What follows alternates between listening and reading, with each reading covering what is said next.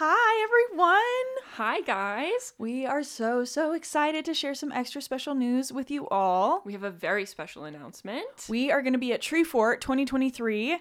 We are so excited. It is the first official year of Pod Fort. And they invited us back. We are so freaking excited. Our event is going to be March 24th at 3 p.m. in the Boise Center East, room 420B. This event is part of Tree Fort Music Festival, but it's a free event open to the public. So think of it as like you are getting a free Who's Your Mommy live show. All you have to do is show up. You do not need a Tree Fort pass. You can literally just show up. We are so excited. So y'all have no frickin' excuses to not be there. Come hang out with us. Every single person who shows up to this live show is going to get an extra special piece of limited edition Who's Your Mommy merch. We've never done a little merch run before. This is our first kind of toe in the water. So don't miss it. It might never happen again. Yes. Abby, do you want to tell them what we're going to be talking about? Oh my gosh, I do. So we are going to be ranking and talking about every single era of Scooby-Doo. You have to come. Bring your dad. He loves Scooby-Doo too. All of your friends love Scooby-Doo. From 1969 to Velma, we're ranking them all. We're talking about all of it. We're defining Scooby-Doo. We're debating Scooby-Doo. It's the battle of the vans. It is the spectacular Scooby-Doo showdown. I promise you, you do not want to miss this. This is Grace and Abby in our fullest research mode. Don't miss me simping out over Daphne's hot Scottish cousin. Over the Hex Girls. The Hex Girls, every monster from the Creeper to now. It's going to be huge, so don't miss it. Mark your calendars. Again, that is March 24th at 3 p.m. in the Boise Center East. Room 420B. We will be there, and we will see you there. And afterwards, I'll buy you a nice coffee. We love you. We Hope love to see you there. Bye. There's a very logical explanation for all this.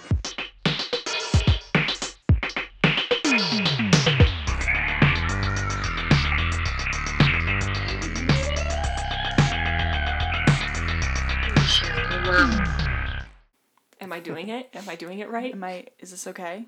Is this okay with you?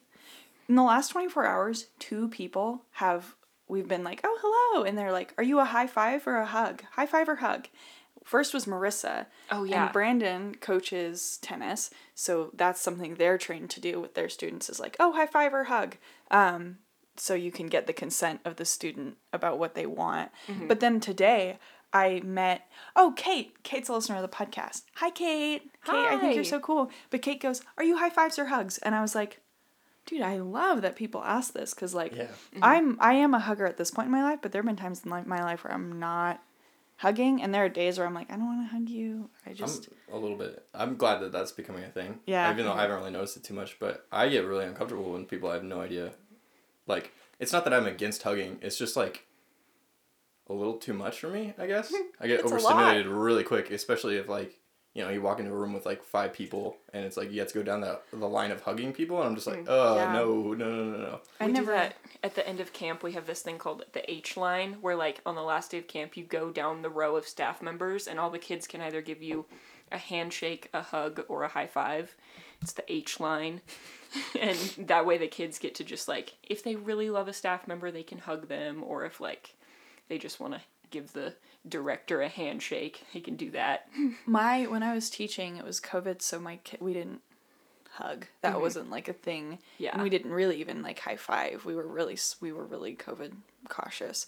But then one student left kind of 3/4 of the way through the year, and his mom was like, do you want to hug her? Do you want to hug Grace? And he was like, yeah. And he gave me this hug, and I was like, oh, my heart. Oh, we need to introduce Chase. Oh my god, we do. Hi, Chase. Hello. This is a really huge moment for the podcast because since its inception, we've been wanting to bring on a guest and many guests, and we've been too fucking scared to. I know, it's crazy. I'm the first one. I thought I'd be on like the list at number 5. Well, you and Brandon, we talked about doing one with like you and Brandon, not off the table, by the way. We've talked about a lot of guests, and you're the first one to show up. Yeah. And I brought my own equipment. And that was huge. Yeah.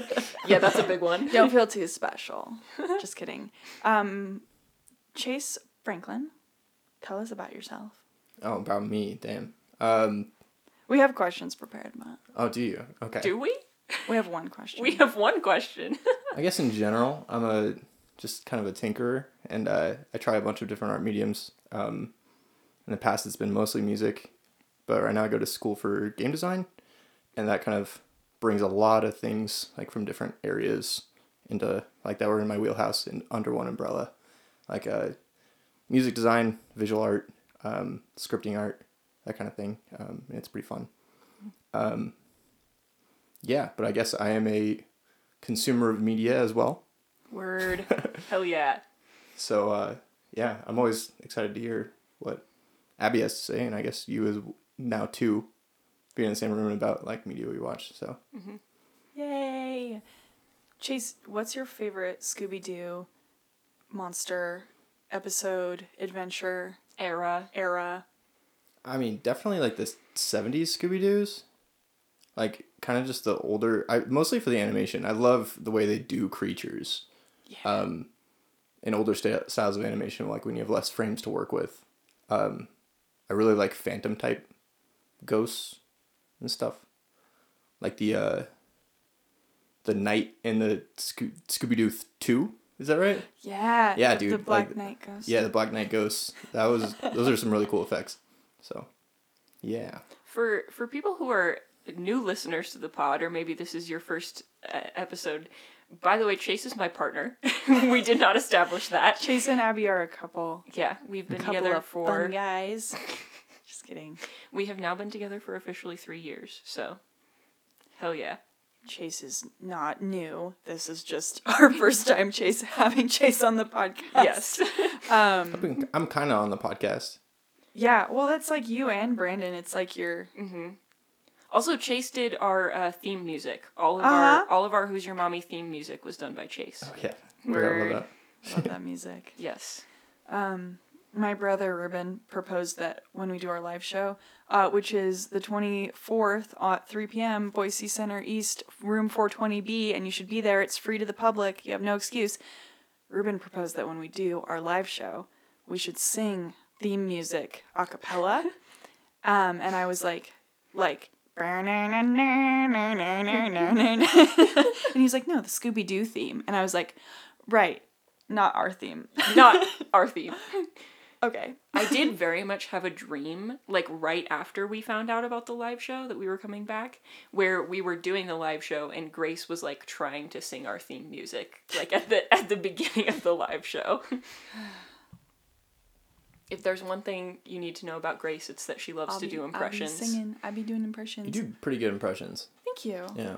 I work hard at it. One of us has to be good at it. Yeah, I like them. Did you say surprise me? No, they always surprise me. Okay, Yeah. I was like right now. I was doing a God impression yesterday, and Brandon was like, "Could you say this in your God voice?" And I was like, "I'm so cool." Can you give me a demo of the God voice?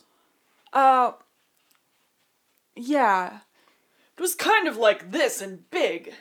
That was the God voice. Sorry to put you on the spot, because I would hate that if you did that to me. No, I won't do it. I won't do it to you. I was having fun theorizing about God. I had to do an impression. Grace has been to theater school. She's used to being put on the spot. I've been to stupid theater school. Have I ever told the story of how I cut my bangs in an acting class on stage in an acting class once? Like for the production, or no? So like just in this class, the assignment was it was a class on Stanislavski. I do not like Stanislavski. All my homies hate Stanislavski, but in this class, our assignment was to go on stage and do something that you would only do alone. But you can't masturbate, obviously, and you can't call anybody. You have to, just be alone for 10 minutes. And so, it was so uncomfortable. And you had a week to kind of decide. And I was like, okay, I've got a couple options. If I'm fucking floundering up there, I'm going to bring scissors because I need to touch my bangs up anyway. And I cut my bangs And I'd grown them almost out so I could pull them back. I cut my bangs in front of my acting class and got like a great grade, and my teacher fucking loved that I did that. But I was like, I can't believe that this is my school. Why is this happening to me? I never really like tried acting as much in like high school, and I kind of threw myself. I don't know. Let's say, I kind of just assumed that I could do it, or assumed that I couldn't not do it, I guess. And I like acted. Well, I auditioned for a bunch of like stuff when I was living in LA, and damn, that scared me. I'm like I don't know if I can do that again. Like, and I respect anybody so much more for acting after like having had realized that that's absolutely not me, and that's yeah. It's so scary. Yeah. But yeah, like how are you saying like be on stage for 10 minutes and just fill dead air? Oh my god. Like I've had to do so much stuff like that. That's just, I've crashed and burned in. Did not thrive in that environment. No. Well, the impulse is like to do something showy, and this was like, that was the incorrect move. You had to just kind of like go sit in aloneness, but you have 40 people watching you. Don't like it. Terrifying. Actors are better than I am, because I can't do it. I dropped my theater minor because I was too scared to take an acting class. No. If there's one thing you need to know about me, it's that being in front of people and being like the person on the spot is my worst fear. So the fact that I'm doing a live show for you guys, you better be fucking thankful. Feel appreciative. Show up. Bring your friends. You have no reason. This is huge for us. Yeah. But acting. Yeah. Podcasting's easier. Yeah, podcasting is so much easier. This is my ideal form of content creation. Speaking of which, what movie are we going to be talking about today? We are talking about Chase's favorite movie, which is The Princess Bride. Which is why he's here. We didn't just bring him on for any random movie. No, I specifically requested both Grace and Chase for him to come onto this episode because Princess Bride is his favorite movie, and it's a movie we've watched together so many times. And so I thought it would be a really special episode for him to be a part of. I'm excited to talk about this movie. I'm excited to talk about it with people who really, really love this movie, because I'll get into it later. I'm not asking to be convinced that I like this movie. It's just not my favorite. And I don't have any reason that I don't think it's good. I think, like, fucking good movie. I just don't enjoy it. And I do blame my brother Ruben, because Ruben, as a kid, had this issue with quote-unquote real people movies, where it would make him very uncomfortable to watch movies that weren't cartoons. He wants to be an animator. It's all worked out great. But we really only watched cartoons with Ruben, and I remember a few times trying to watch this movie and having Ruben just being a fucking little bitch the whole time. And so I think for me, and like rewatching it, I was like, yeah, nothing wrong with this movie. It's just not a movie that I go rewatch for comfort. It's really interesting because one of the reasons I like it, I mean, there's many, but one of the reasons I like it is it doesn't feel real. Like, it doesn't feel like real people. It kind of feels like a cartoon. It keeps that essence of like magic and disbelief, like before reality, which I think even in fantasy type movies or shows, people really struggle to detach like reality from their show, because I think obviously reality, if you can build on what people already know, you can do complex character growth and stuff like that, but fantasy inherently feels better to feel like you're experiencing a different world, and I think this movie does a really good job with it. And so it's kind of interesting to say that, like, I was almost expecting you to say that he liked this movie but doesn't like other live action ones, but that's funny. No, it's just like, I don't think he ever gave it the time of day. I don't know if he watched it now, I bet he would think it was great. It was just like when we had it on DVD, and I remember watching it with my dad and with Ruben, and it being like, this is fine. This does feel like a movie that your dad would like. My dad loves this movie, Yeah. and I think a lot of people's dads love this movie. Oh, yeah. It's just one of those. It's great. My dad was bigger on the Dark Crystal. I would rather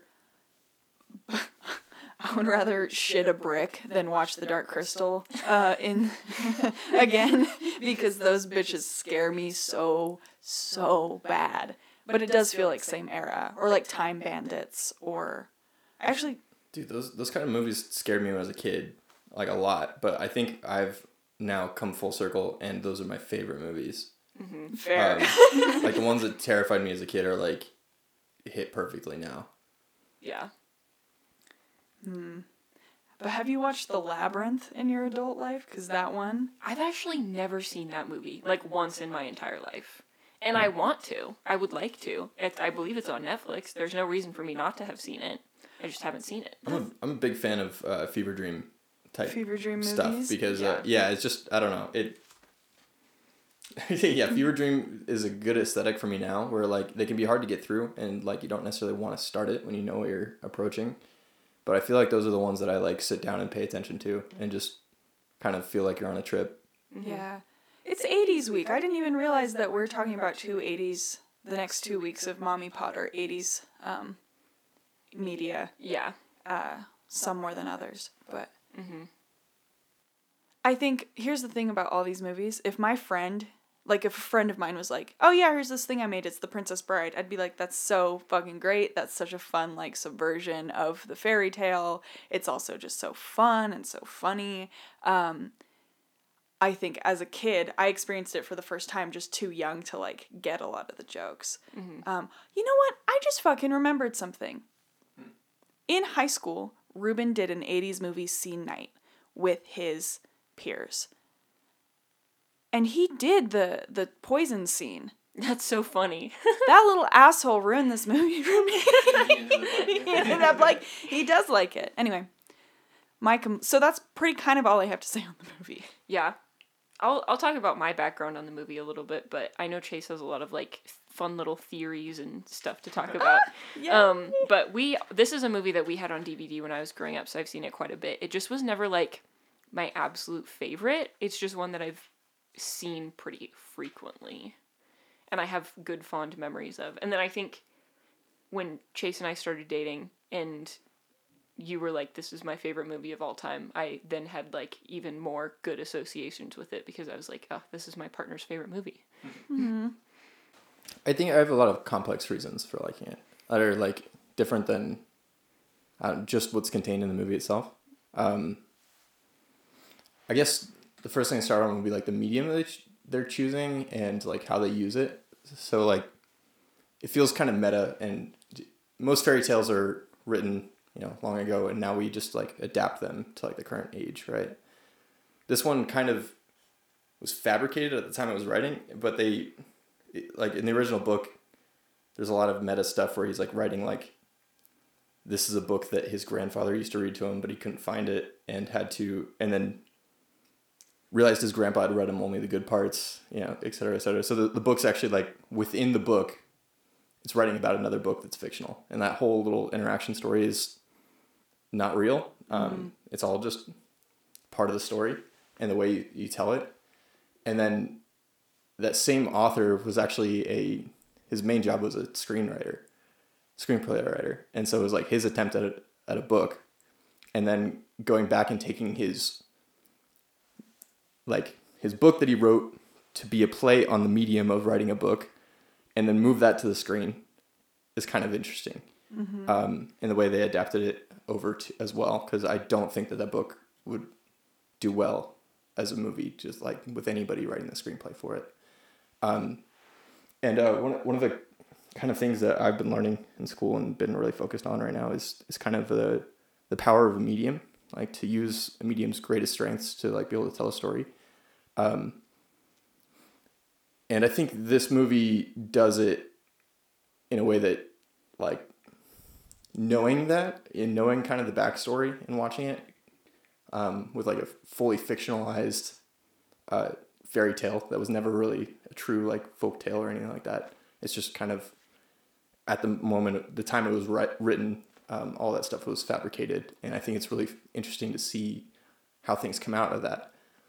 I guess second to that, I don't want to just like be a wall of text here as a guest. It's okay. It's audio. Some of the ways that I think they do great with that is like it feels a little bit like a play. Like it's almost like the characters within it know when they're on screen and when they're not. And And I kind of love that, where it breaks the reality even more. And once again, it all just lends itself to feeling like a real fairy tale and something kind of unreal, which can be lost with like live action footage and stuff like that. Mm-hmm.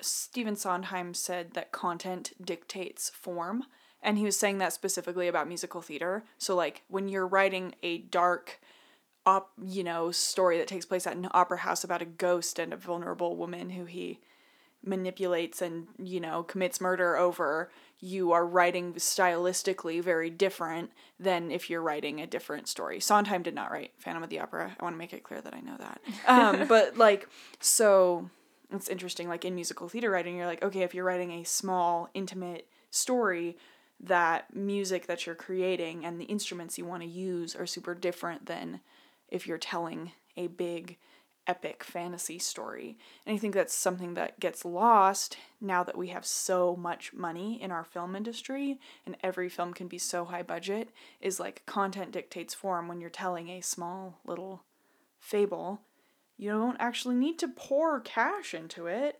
Mm-hmm. You can tell it on an intimate scale.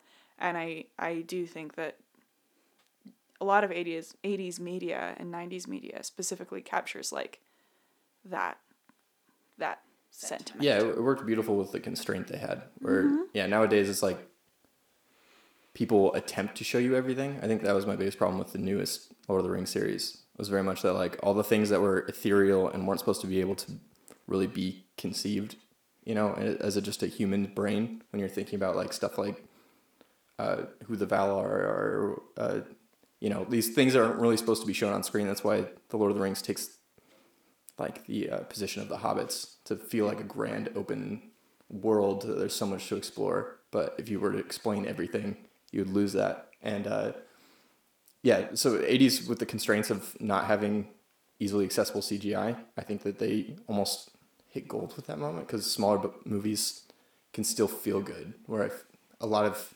today's stuff, it's the budget difference means they still, even with a low budget, people still try to show the whole world.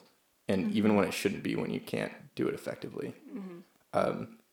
Stuff that's supposed to be very ethereal, kind of only something you can imagine or feel, can sometimes take it away in the symbolicness and what it means to an individual person by showing every detail. Similar to the difference between reading a book where you fill in who a person is and their character to you, versus because you can't actually just see them or see how their language flows and things like that. Yeah. Something they teach in creative writing is when you're first learning how to write creatively, you're taught to use every detail possible, especially about how your characters look. But I sort of take the opinion, when in doubt, if it's not important, if it's not going to be relevant, don't say it. Mm-hmm. Because Josh Hutcherson was I imagined myself as Katniss Everdeen, right? People are placing themselves in this story, and, some details are important, but people's brains are amazing. Mm-hmm. People's abilities to put a story together from what you give them are so much more powerful than what we give them credit for. It's why the Muppets are successful. I have a love-hate relationship with the Muppets. Fuck Muppets. Oh, they're so freaky. I had some actual fever dreams with the Muppets when I was a child that altered me for life. In my adulthood, I've come to respect them and enjoy, I watched the Muppets Letters to Santa. I enjoy the absurdism of the Muppets in the same way I enjoy the absurdism of Scooby-Doo, honestly. Mm-hmm. But they're so fucking freaky. Yeah. Something that you pointed out to me, actually, is that my favorite forms of media are media that feel like plays. And that's not something I realized about myself until we were watching, I can't remember what movie we were watching, but I was like, oh my gosh, I love this movie. And Chase was like, yeah, you love this movie because it feels like a play. And you love movies that feel like plays. Oh, yeah. Is it See How They Run? Oh, yeah, See How They Run was what we were watching. The, murder mystery one with Saoirse Ronan. Ugh, and there's just something about media that feels like a play that, warms my heart. That, when you can kind of see, what's going on in the background and, you can see the set changes, or you can see like the transitions are the built transitions, yeah, or you can see like the fucking weird ass rodents that like there's somebody controlling those rodents and like that kind of thing. Yeah. Like I Those love. are real. They're real. The rodents. What, Grace? They're real. But kind of back to what you were saying about like all the, when you're learning to write, you should write all the detail. I'm a little bit of a surrealist more than a realist, but in the same way with like the painting, like evolution of that. To be a really good surrealist, you still have to like go back and learn how to write in a lot of detail, and then you're consciously choosing what details to leave out rather than just less work. It's usually more work to do a surrealist like piece of art, whether that's a movie, book, or painting, anything. It feels very much like it's like making something visual and making something digestible that is like an inner emotion and something that can't really be explained. All you can really do is make metaphors and allegories and stuff like that and kind of work around the idea and give people an inner feeling more so than like what's just on screen. And I think that Princess Bride does that really well and gives you kind of just that, whatever they did, whatever the special sauce is, I can't really explain it, but that feeling you get inside while watching it, I guess, is much more of a surrealist piece to me than what's literally happening in the scene. And I think that's really interesting. Because, like you said, it is a pretty small scale production as far as just how many characters get introduced, how many background environments there are, and stuff like that. Mm-hmm. There are some that are just amazing, like the Cliffs of Insanity. Like that is one of my favorite sets of all time. Mm-hmm. But yeah, Sets that feel like they were constructed by high schoolers on a budget. I love that set. Sets that Mike Baltzell built. I have some actually some notes on the financials of the movie because, sorry y'all, I just make you do math. Well, you do the math for us. I do the math and just explain it. So I was looking, so this movie came out in 1987. It had a $16 million budget. And it made $30.9 million in the box office. So I actually, in my mind, was like, oh, it's a cult classic commercial success, but it did recoup, which is great, and it made $14.9 million, which is relatively modest, but I think for a, like you said, like a surrealist, very artful, very heady weird fantasy story, I think that's success for them to make money. The other thing was, it was also in like production deadlock for forever. Oh, really? I didn't know that. Like it was like a decade where they were trying to get it made and studios kept bailing on it and stuff like that. So it ended up being a passion project, but I think it all ended up working out really well because of having to wait, they were able to get the cast like they wanted, like Andre the Giant as Fezzik and stuff like that was kind of really dependent on it all just happened at the right time after like 10 years of that screenplay being like shelved. Gives me hope. Yeah, I guess the passion project of a like professional screenwriter that is like a shadow screenwriter on a ton of other movies. It was like his breakout thing where he's like, this is my piece of work, you know? It's me. My successful ghostwriter.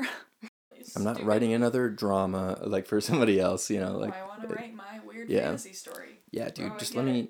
Yeah.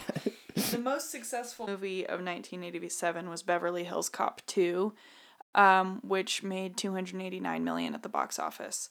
It was a $27 million budget and $316 made in the box office, which that nets out. And that is so much more money. And a lot of times what I like to do is like, okay, look at the top selling animated movies of this time, whatever, compare and contrast. But I was like, okay, Princess Bride, obviously, like, how does this even compare to like other weird, heady fantasy 80s? Like when I think of like 80s fantasy, I was thinking about The Labyrinth, The Neverending Story, and Spaceballs. And just kind of like that time frame. So Neverending Story came out in 1984, and that made $73 million. It netted out to 73. It was a $27 million budget, $100 million in the box office, $73 million came out to. That's a fuck ton of money. And I was like, damn, were they trying to get to that? Because clearly they didn't. Spaceballs was a $22.7 million budget, $38 million at the box office. They made $15.3 million. So Spaceballs and Princess Bride made about the same. Labyrinth with David Bowie did far worse. It made more money than Princess Bride, but spent more money than Princess Bride because they had David Bowie. They only made $9 million in the box office. So obviously all these movies did worse than Beverly Hills Cop, but Princess Bride and Spaceballs did about the same, and that was a lesson for me because I thought Princess Bride was like a critical failure and or a box office failure, but I wouldn't call that a failure. No, that's pretty good. As someone who makes a lot of budgets for the arts, I think if you can net out in the positive, that's huge. Mm-hmm. We talk about so many movies that don't net out positive. Yeah. And I think it's become less and less common for fantasy media, especially to do that, because they just throw money at their story problems. Mm-hmm. So I do have this theory about, like, I've been talking about Abby about it for a while, but very much so that, like, every generation kind of learns from a different generation. It's like the idea of, standing on shoulders of giants, where people that are, art is being made right now by our generation and will continue to be, like, as our generation kind of reaches its peak of output and developing ideas that they got from the media they consumed. But a lot of that media that we're going to make is not going to be understood by us. But having a next generation come up and finding those media sources that were kind of before their time, which actually made in their time, but before their time as far as mainstream culture, where I think really the best movies are, like, doomed to fail when they're released, or, like, any kind of media. Like, if something constructs the future, it's of the future, not the past, or I guess the present is too early for it, like, because you need, like, every piece of media stands a little bit with the understanding that other media gives you. So having more of a saturated market for, like, a certain type of media means that you can have a more successful movie, like, I guess, monetarily. But if one piece of media sticks out, like, away from the norm, it's a lot harder to have, like, energy around it. And I think a lot of these movies, like Treasure Planet and Atlantis that you guys have talked about, are very much like they were made for us and we all loved them.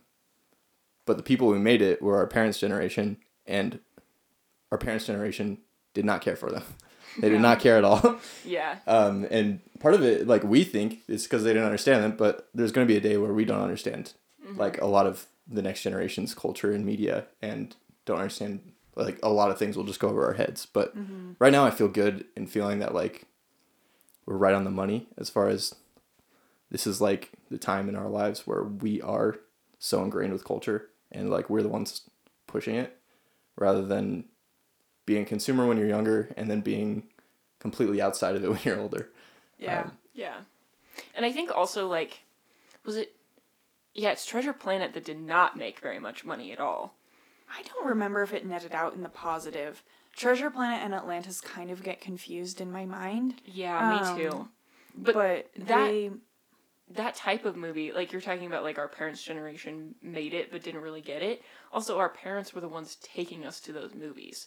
So, like, a lot of me is like, would those movies have made more money if we, the children, had the money to spend on them, Yeah. Like, instead of our parents being the ones buying the tickets.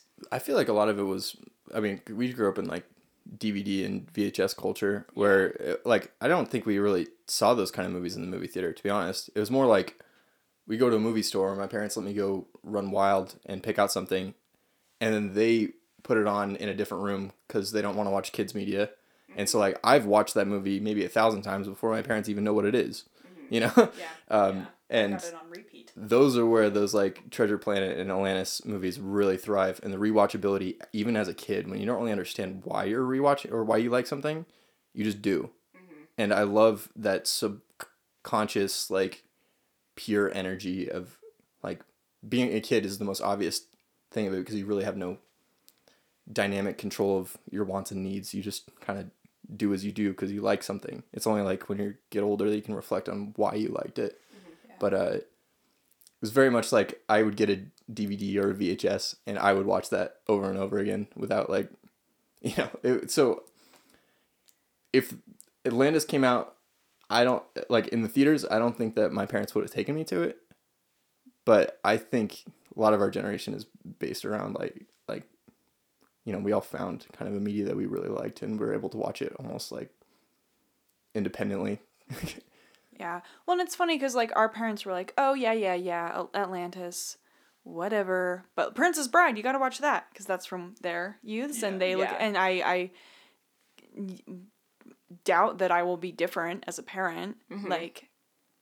And I remember the victory it felt like when I would go see a movie with my dad, and my dad was really into it. And my dad kind of gave me so much of my taste in media, but he was huge on Avatar: The Last Airbender. And I remember like he was the one who like got me into it, and was watching it with us. And so like there is media that appeals to everyone. And that appealed to the parents. Or maybe I just had a unique dad. Maybe my dad's just a manic pixie dream girl. But it's so interesting. Mm-hmm. So I have a question for you. So was Princess Bride one of those movies that you watched on repeat as a kid and then it continued to be your favorite when you were an adult? Or I can't really say that anything's my favorite. I think I go in phases. I get like a little bit obsessive about things. And like I have a lot of movies that I would say are up there where I've watched them a ton of times. Like Speed Racer is one of them. I have a ton of other ones. It's just they don't always come to mind, and maybe I'll forget about them for like a year, and then like I'll enter a new stage of my life where I've just learned a bunch of new things and realized that looking back, like this media had a really big impact on me, even though I haven't watched it since I was 6. Like for this new era of character growth in myself. So it kind of comes in phases, and I will say, like, Princess Bride was one of my favorites. I think it was a lot of it was to do with the surrealism, and just that, like, absolute fantasy.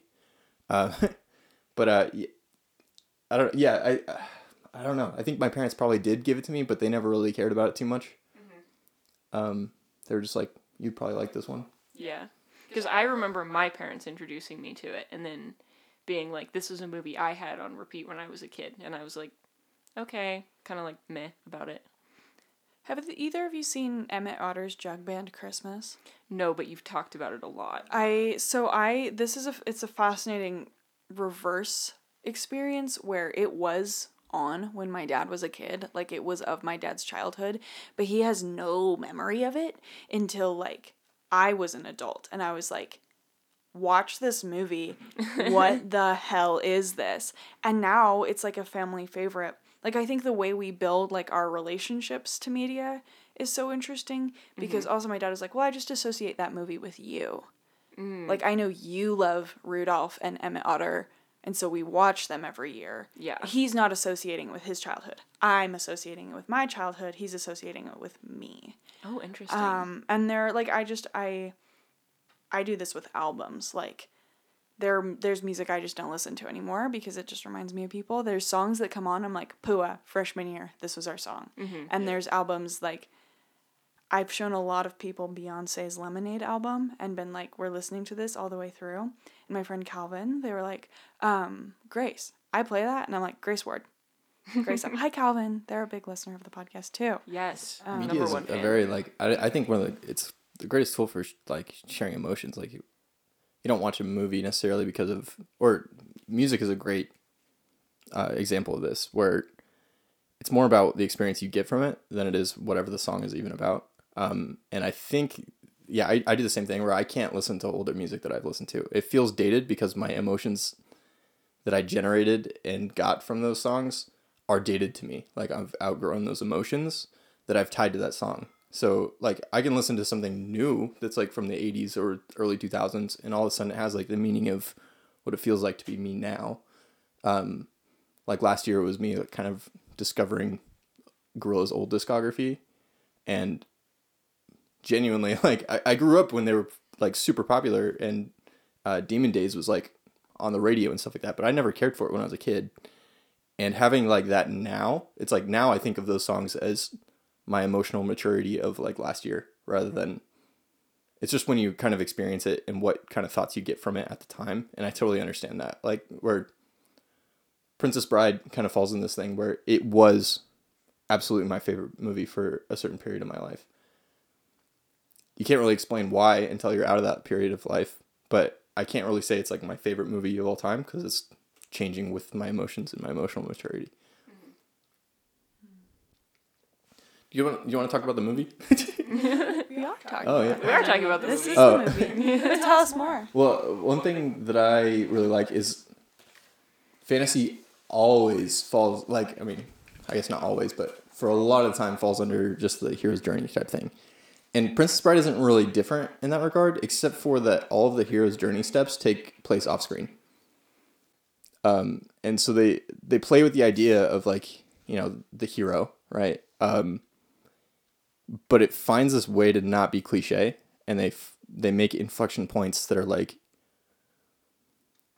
I don't know, I guess more interesting and thought provoking because you have to, like, somebody had to work at setting up those steps. Like the I guess the advice giver or the, you know, the wizard in the hero's journey would have been the Dread Pirate Roberts, like First one. Yeah, well, not the first one. Right. the one ahead of yeah. But they kind of like run you up to speed with it with the trials thing with Vicini, where, you know, the hero usually goes through trials, and you can see they kind of bring you up to speed with where Wesley is, because they give him the trials, but he passes them easily.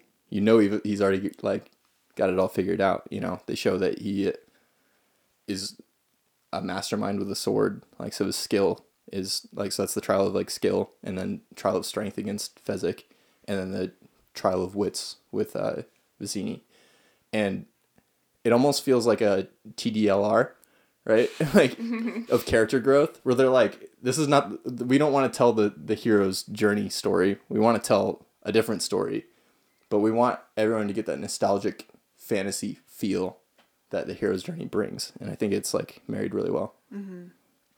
That's an excellent way of looking at that. Because I watched it and I was like, I don't feel like this movie has a fucking protagonist because we're with Buttercup all the time. Fucking hate Buttercup. Yeah, Buttercup is easily the weakest part of the movie. I ranked the She's the weakest character for sure, and she only pisses me off. But Grace has slides. Buttercup is purely a plot driver, in my opinion. She's a prop. And, like, the feminist in me is like, don't put women in movies if you're just going to use them as props. But I thank you, Chase. You are recontextualizing that we are following the side character the whole movie, because it's actually pretty cool that the hero's journey is happening off screen. Mm-hmm. I have had a personal battle with the hero's journey this year as I've written a book, because while I do believe it is a very, very useful tool, I also think it's really powerful to be subversive of the hero's journey. And it's really hard to do, because that's just how stories make sense. Like, the hero's journey makes a lot of sense. But fuck, I don't want to put a wizard in my book. But then I did, and I was like, oh, I love, this is like the mentor character. It's like, it's really, well, the reason that the wizard turns into the mentor character is because it's really hard to write like a really powerful character, because it feels almost just like a like plot cheat. You know, so if you have a really powerful character, you constantly have to have a reason why they're not there, or like why they can't do something. Yeah. Yeah, like, exactly. Well, Gandalf is done masterfully, and I feel like Gandalf is like, you know, the textbook on that kind of thing. But when you have like a way too powerful character, you want them to be cool because they're powerful, but then you just can't have them around. Yeah, you have to write them and then immediately write them out. And that's why I have beef with Dumbledore. Like, I have talked to Chase about this. Dumbledore. I fucking hate Dumbledore. He's never there, but there's never a reason why he's not there. If you can he's supposedly doing all this shit. Where is the result of that shit? Like, what is he actually doing? If you're powerful enough to just solve these problems, why are you letting a 13-year-old just handle this? Yeah. I find it's the most on display. Like, it's, for me, it's, as of recent history, the most on display of that problem is the Superman movies, like the Warner Brothers ones, where straight up, to make the Justice League, their only option was to write a part where Superman dies, or else there'd be no point for Justice League. Because obviously, like, those characters were envisioned at different periods of times and not necessarily connected, and they're trying to make a universe where there's a bunch of heroes or whatever. But there's no need for the rest of the heroes when you have Superman. So, like, what are you going to do? I do think that's a big flop, and that's why it's so obvious to be able to see that on display. But that's a big problem in almost every franchise, and I think you don't notice it when it's done well and handled well. Mm-hmm. Yeah, well, I think, like, Uncle Iroh in Avatar, I don't know if either of you are, like, super into that show, but I've loved that show, and I think he's exceptional because he is a mentor figure for one character, but he winds up, his mentorship is impactful on everyone, and there are a lot of different mentors, but then every mentor has, like, their issue, right? Because such a huge theme in that show is that the kids are, despite being younger, they have a clearer sense of what they're fighting for, and they are able to be beneficial. The student will teach the master. I also think Master Shifu's a fucking great example in Kung Fu Panda. Not that I'm hinting at a future episode. I think it's important that your mentor is flawed. Yeah. Because, like, once again, like, I guess back to the other idea of, like, you know, you never really understand what the next generation's going to do. That means if there's a mentor that doesn't have a weakness to, like, the current times, that's why there's a need for a new hero. And there's a need for a new hero that can learn from the old master and the things that he can teach him. But there's the reason that they need a hero is because the master is lacking something that is needed for the new age. So I think, having, like, most of the time the flaw is just they're too old, which I think is kind of weak and lazy. I mean, it can be done well, but I think, like, a flawed mentor character is a really good way to go about it and, like, make that a part of the dynamic. Yeah. I think Jack Sparrow's, like, in that hero's journey, in many ways a mentor character to Will Turner. And I do appreciate that Jack Sparrow doubles as the wizard and the anti-hero. Yeah, I love that. That's a good dynamic. It is. It's really fun. It's really fun when they are subversive about it. And, like, I think The Princess Bride is very subversive about it. I also just love stories with bands of, like, a scraggly ensemble of villains who aren't that bad. Yeah. 10 from me. That's nice. Here's where I think that Buttercup fits into the story. I think she's made to ground. There's not too many characters they actually introduce by name. Like, obviously, there's extras and stuff like that. But she's there to, like, everybody in this movie has, you know, plans and motivations that are intentionally kind of behind the scenes, right? And that's what a lot of not necessarily behind the scenes, but as far as, like, the reality of the universe that they occupy, like, most of the people are not aware of, Humperdinck's plot to, like, go to war and you know, all that stuff. Wesley, totally nobody really knows who he is, and he likes to keep it that way. So he has a lot of motivations behind him that, like, the general public in this world don't understand. And Buttercup fits in to ground all those motivations and to help the audience to telegraph to the audience that, like, these are behind the scene things. Like, not that just that, you know, everybody knows about what's going on. It's like, these are supposed to be secrets. And Buttercup is there to show the naivety of, like, the population around them, I feel like. And that's kind of her use in the plot. That does lead her to being super aggravating and feeling like, hey, get with it, make at least one smart decision. But when the reality of it is that if you take it knowing that she has no idea about all the stuff that's going on around her, that everybody, like, the mind games that everyone else is playing, she's just taking everything for face value, what she sees. Her decisions aren't that stupid. She thinks that her boyfriend, who she remembers as literally just being a slave with no hard skills, right? She sees him up against, like, the prince with all power and all this stuff and thinks, you're going to die. You have no chance of beating him. And so that's why she, like, sells him out to, like, save his life, because she thinks that she's doing the better thing for him. But it's really about, like, so her, I don't know, the aggravating things she does is because they're trying to display like naivety, I guess. Abby, what do you think of Buttercup? I, as a kid, always thought of Buttercup as just, like, the princess archetype of, like, she is meant to embody everything that you think of when you think of, like, a beautiful princess and, like, somebody that everybody wants to be. And I never really thought of her as anything more than that. Like, she's just kind of there. She's there to be pretty and, like, be the object that everybody's fighting over. But that's really it. She's not really there for anything else. Something that's super interesting to me, this movie came out in 1987. We grew up on the Disney movies of the 90s and 2000s, where the princess archetype, when I'm like, yeah, princess, I'm like, fucking Mulan, Tiana, even like Ariel and Belle are kind of the last of like the sit there look pretty, and you're starting to look in like, Ariel's got hobbies, she's a hoarder. Yeah. And Belle reads, so pretty much they do things. Like, I don't think I grew up with a lot of media where the girl just sat and did things. I think that's actually interesting because I think that kind of plays into when they're making, like when you're making media, right?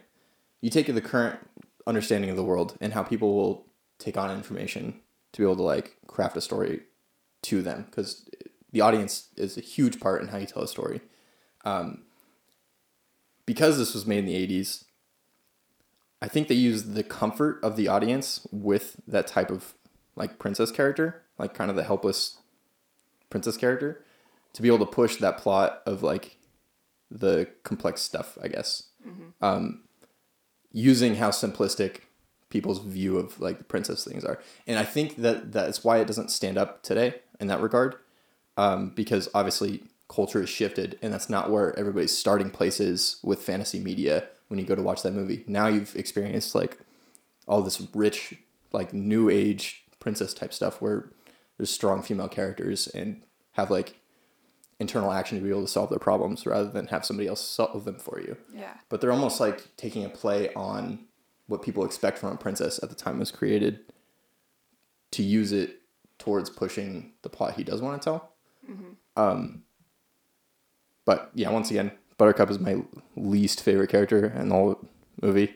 It could have been done better, but for the purpose I think that she was put in there for, it served well. I just wish that they gave her a little bit more character dynamic than being pretty. Yeah, it always made me mad. Because, like, as a kid, I always wanted a girl character to relate to. And as the fact that there was no girl character that I actually liked, like, kind of made me mad about the movie. Like, I was like, I want a girl character who's cool. I want a girl character that I can relate to, that I can walk out of the movie and be like, oh my gosh, I loved her. Like, I want to be her. But I don't want to be Buttercup. Nobody wants to be Buttercup. So that's an interesting thing with, like, I feel like gender in media is a really interesting thing to take on, being, like, who do people relate to? Because when you're telling a story, you want everybody to be able to relate to the like, the main character, like, that you're writing for. And gendering your character almost makes it, like, hard to do that for half the population. So I think if you guys, when you were kids, like, were able to identify with Wesley instead of Buttercup, it would have gone over a lot better as far as, like, how the story is supposed to feel when it progresses. Yeah. But I guess that kind of introduces an interesting question of just, like, how often do you do that? How many times do you miss the energy of a certain type of media based on relating to the wrong character? Yeah. Or, like, trying to relate to a character that's not the one that you're supposed to relate to.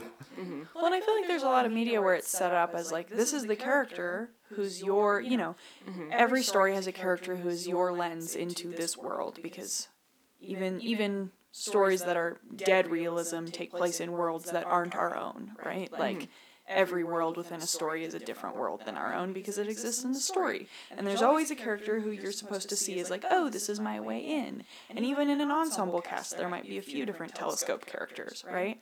But I think you're totally right that sometimes stories are set up, and I'm like, I know this is supposed to be like who I relate to, But God, I fucking hate them. Mm-hmm. You are bugging the shit out of me.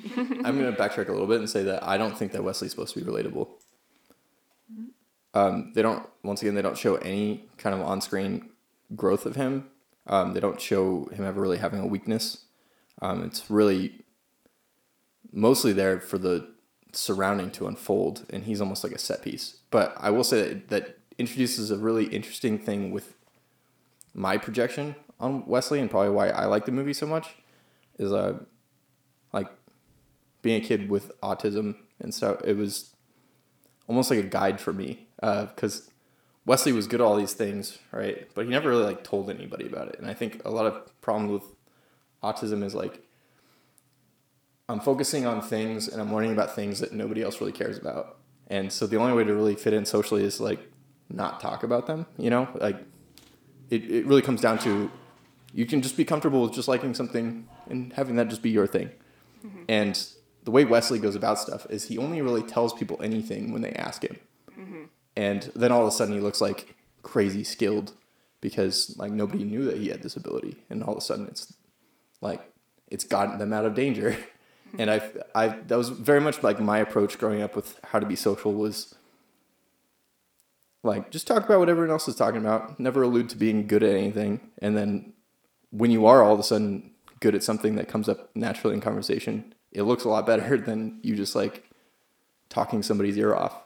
And I think with Wesley's off-screen nature about his like character growth, where you don't really see it, but you just see the results of it, that was a really good thing for me to identify with. But I don't think that's necessarily a wide appeal. I think the intention of his character is very much to be like a set piece, and everything else is going on around him. That's why they don't really give him any flaws. Mm-hmm. Yeah, so I don't think he's meant to be relatable. Yeah. Who are your guys' favorite like characters in the movie? Like Inigo. Especially. Yeah, he's fucking us.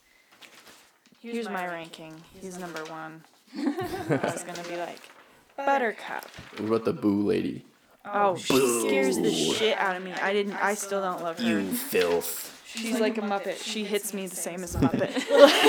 I'm sorry to whoever that actor is. I like Humperdinck. I think he's funny. I have a few. Do you want to jump into theory? Oh, yeah. Sorry. Tell me all your theories. Us. Well, I'm going to start with a really easy theory, because this one I don't think has a ton of, like, it's just a fun one. But I think Humperdinck and the Duke are definitely supposed to be romantically involved. They're pretty queer-coded. Yeah. Like you were telling me this theory like right after you watched the movie in preparation for this episode, and it was like an aha moment for me where I was like, oh. Well, it explains why he, like, obviously I think they struggle with different mental things. They're not bad because they're gay. They're just gay in addition to being bad people. They're gay and evil. Not evil because gay. Yeah. But, you know, Humperdinck doesn't really care about killing his wife or even having a wife. I think it honestly checks a box of he doesn't have to have a wife if he's a widower. You know? Yeah. So I think like part of his grand scheme is to set up a relationship in his life where nobody's going to bug him about being married. And he keeps the Duke right there. And they both, I think the more telling sign is there's a conversation where they have in the woods where the Duke is going to go, you know, torture Wesley, and the prince is like Humperdinck is just like, I'm so busy. I've got my wife's murder to plan. I got a wedding, like all these like political things. Like, I've got to set up a war with Gilder, you know, all these like political things. And the Duke is going to go off and do his thing, but they're in service of each other. You know, they're working as a team in a relationship where they play to each other's strengths to achieve their goals, even if their goals are terrible. I think it just lends itself more to saying that they're in a relationship when they can work like that intertwined. Mm-hmm. They're in a good relationship. They're in a really efficient relationship, yeah. Do you two, would you agree that Humperdinck is the prototype for Farquaad in Shrek? Oh yeah, absolutely. That's Definitely, even yeah. like right down to the hair. Mm-hmm. Okay. I think that they do give Humperdinck some flamboyant tendencies, and I think that's to play off the audience's, at the time, distaste for, like, gay culture. And so that's played up in his, like, outfits, his hair, all that kind of thing, the way he talks. Mm-hmm. Yeah. And I think that is taken, like, that archetype is taken definitely for Farquaad to be, once again, I think Farquaad's more removed from that, where they didn't do it playing off of making fun of gay people, but it's almost like passed down from from Humperdinck. Yeah. Like, because they're trying to, you know, like, character design is all about sending subliminal messages so people understand a character without having to give them too much screen time. Yeah. And so, like, how they're dressed and their cadence of speech and stuff like that, it plays a big important role in that. Mm-hmm. That would backfire these days. Farquaad and Humperdinck would be hits. Yeah. Have you two been on the side of TikTok where it's gay Luke Skywalker, and they're talking about Luke's like knee-high black leather boots that he wears when he goes to defeat Darth Vader? No, but you've sent me a couple of those. I fucking love that. But I sent it to Ruben and he was like, "Slay! Oh my gosh, I like Luke." And like that could backfire so fast if you queer code the wrong character. Yeah. Villain. So weird. Mm-hmm. The villain becomes the one everyone likes. Yeah. So the Jennifer Coolidge effect. I'm gonna coin that. Okay, I've got a big overarching theory. Do it. Like, this is probably the biggest one with, like, the most connections, but I don't know how to speak linearly, so I'm just gonna kind of flesh it out as we go. The life-sucking device. What do you think of that? Scares me. I never understood it, and I know exactly what you're about to say, and when you explained it to me, I was like, I think I understand science now. Well, Science? Like capital S? Yes. I think it plays up, like, I don't know, have you guys seen Full Metal Alchemist, the anime? I've seen the live action movie. Oh, okay, well, I don't think that counts. But, like, with science, obviously, like, energy in general, just energy, it can't really be created or destroyed. It's just, you know, transferred to something else. So why does the machine that sucks life energy, which, like, we can assume is a pretty powerful energy, why does it take power? Like, why do you have to have a water wheel and everything, like, to be able to suck life energy out? And what are they doing with that life energy? Like, what would I feel like you wouldn't have put that much dedication into inventing something just for torture. I know they try to play it off like the Duke is, like, just a murderous, you know, likes to watch people in pain, which I think he has no affliction to. I think he's totally fine with it. But I almost feel like it's for, you know, if you were to harvest life energy, and the Duke and Prince Humperdinck could live forever. And that would be together. Once they deal with the wife problem. Cute. I know, So it's they're really just a sucking romance the lives whole time. For immortal gay romance. So now introduce Wesley as a character. And this comes into play a little bit more with, like, the book and how much time they spend on how well known Buttercup is for her beauty. Like, they spend a lot of fucking time talking about, like, ranking women basically by their beauty in the region for, like, which one's the best, you know, candidate for a bachelor, or, like, prince or whatever. So I guess I'll put so I'll put that one out there, and then I'm gonna move to Wesley. And like the Dread Pirate Roberts and stuff like that. I think that Wesley, every time he says anything about his backstory, I don't think it's the truth. Because you already start off with, like, man, it's difficult for me to put all my thoughts into one order. I just keep jumping around in my head, so it's hard to speak.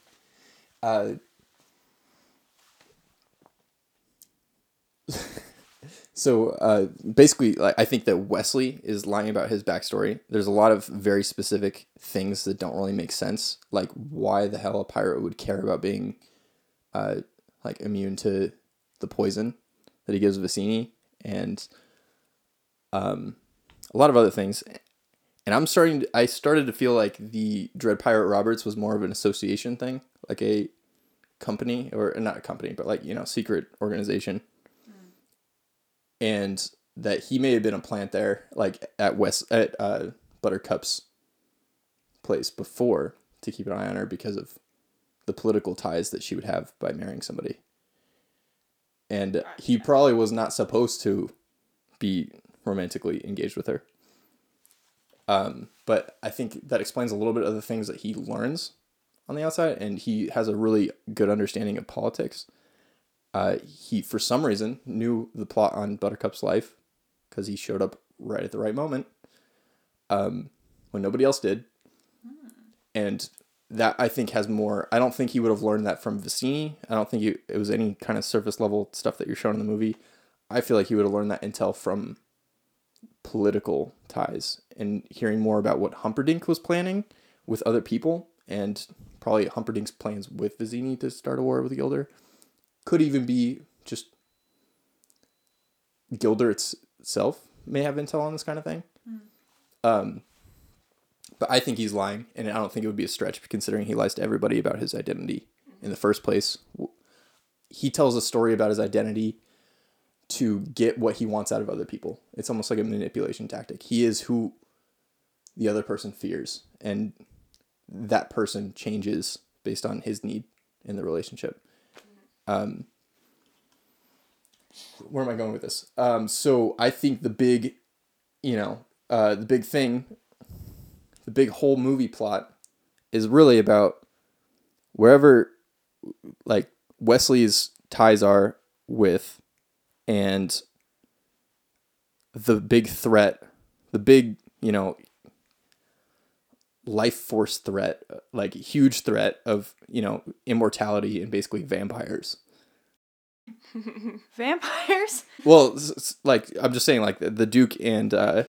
Forever people. Yeah, the Duke and Prince Humperdinck, like, basically suck other people's life force to extend their own life. I think is more of a vampire, like, esque plot. Yeah. So Wesley is a spy for a secret Gilder adjacent association to prevent specifically Humperdinck, but in general royal people from sucking out life and living forever, which the Duke is onto the science of. Yeah, I wouldn't even necessarily say he's, like, associated with Gilder. I feel like it's a completely, like, separate organization, right? Like a higher power kind of entity. Well, I wouldn't... it's almost like a... Was that your ankles? No, that was... I squished this can. Oh. Click, clack. A small team of people to save the world, right? Whatever. Yeah. Mm-hmm. And whoever Wesley's mentor off screen was a big part of that. His reason for being at the farm with Buttercup. It was a very, like, well-known in society figure, even from, like, when she was a young girl. There's a lot of, like, ties like that I think would be really interesting about this plot against, like, trying to prevent whatever the Duke and Humperdinck are planning. Because at some level, if you can harvest, like, life energy, that would be countless lives as long as things progress. And maybe sucking one person's life only gives you, like, a year. So now you have to kill, like, 60 people just to get, like, 60 more years. I think it could be a cascading effect. But once again, all this stuff is, like... you can draw conclusions from what they tell you, but they don't give you any details about what's going on. But the movie does very much give you this feeling that there is so much that you don't understand because they will only tell you lies. Like, every conversation is a lie because everybody has a hidden motivation, and that's part of the mechanic within the movie, even if you just take everything that's on screen for face detail, that if you were to extend that philosophy of, like, what they're trying to say in the movie, it leads me down... this movie gives me a lot of ideas for conspiracy theories because there's so many things that could be going on, like, to explain these hard points. Like, when you know there's one thing, like, true things that actually happen, these are important things. Like, the life-sucking machine is not a focus of the movie, but holy fuck does that stick out, does it not? Mm-hmm. Like, it's a weird thing to put in that setting. Yeah. I like it. I like this. What are we at? We're at 108, so we should wrap up. But I could listen to and like, I'm enraptured by Princess Bride, and I don't even like love the movie. Oh, I hope I didn't like. I mean, I know nothing I really talked about is really about like in the movie, but hopefully I didn't take up too much time. And you guys are on board with what I said, or think it's fun at least. I think that's part of Who's Your Mommy is that we use the movie as backdrop to have other conversations. Yeah, absolutely. It's the same as why we talk about dress codes and inherent body image issues that come with dress codes in our Winx Club episode. Yeah. Like, media is a conversation starter. Mm-hmm. And it's better than vodka. Hell yeah. I do have one point to wrap up my theory. Hell yeah. Back to like how I appreciate the medium being used. I think that with my conspiracy in mind of like a lot of things happening off screen, they're using the medium of a movie that can only show you key moments, and you go in with the premonition knowing there's things happening off screen to play into that and really like push it forward. And I think that's why it's kind of a surrealist type of movie rather than I guess what I would say like taking what's on screen for face value. Mm-hmm. Yeah, I just like really cool medium type stuff, like using the medium to work with you for stories. I think is like one of my favorite things when I come across media that does it. And this one is not in your face at all. It's kind of like hidden, but I have this nagging feeling. Yeah. Who's the mommy? Who's the mommy? Is Chase the mommy? Is every guest that we have officially the mommy of that episode? I mean, I like, I have this image in my head of Wesley Farm Boy Vampire Hunter, and I want like a logo drawn. Because I was like, it took me a minute to grasp that concept all the way, and my brain was like, Vampire Hunter. What?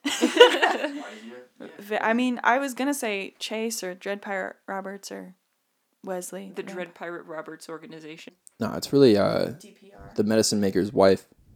That's the mommy? Yeah, Wesley'd be dead without that chocolate peanut. And she really pushed the, love part of the movie. Mm-hmm. Oh, I have a stupid thing to close out this episode.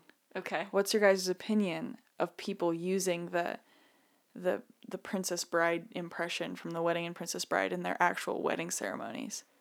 It is cool or stupid as fuck. I think it is potentially one of the most millennial things you can do.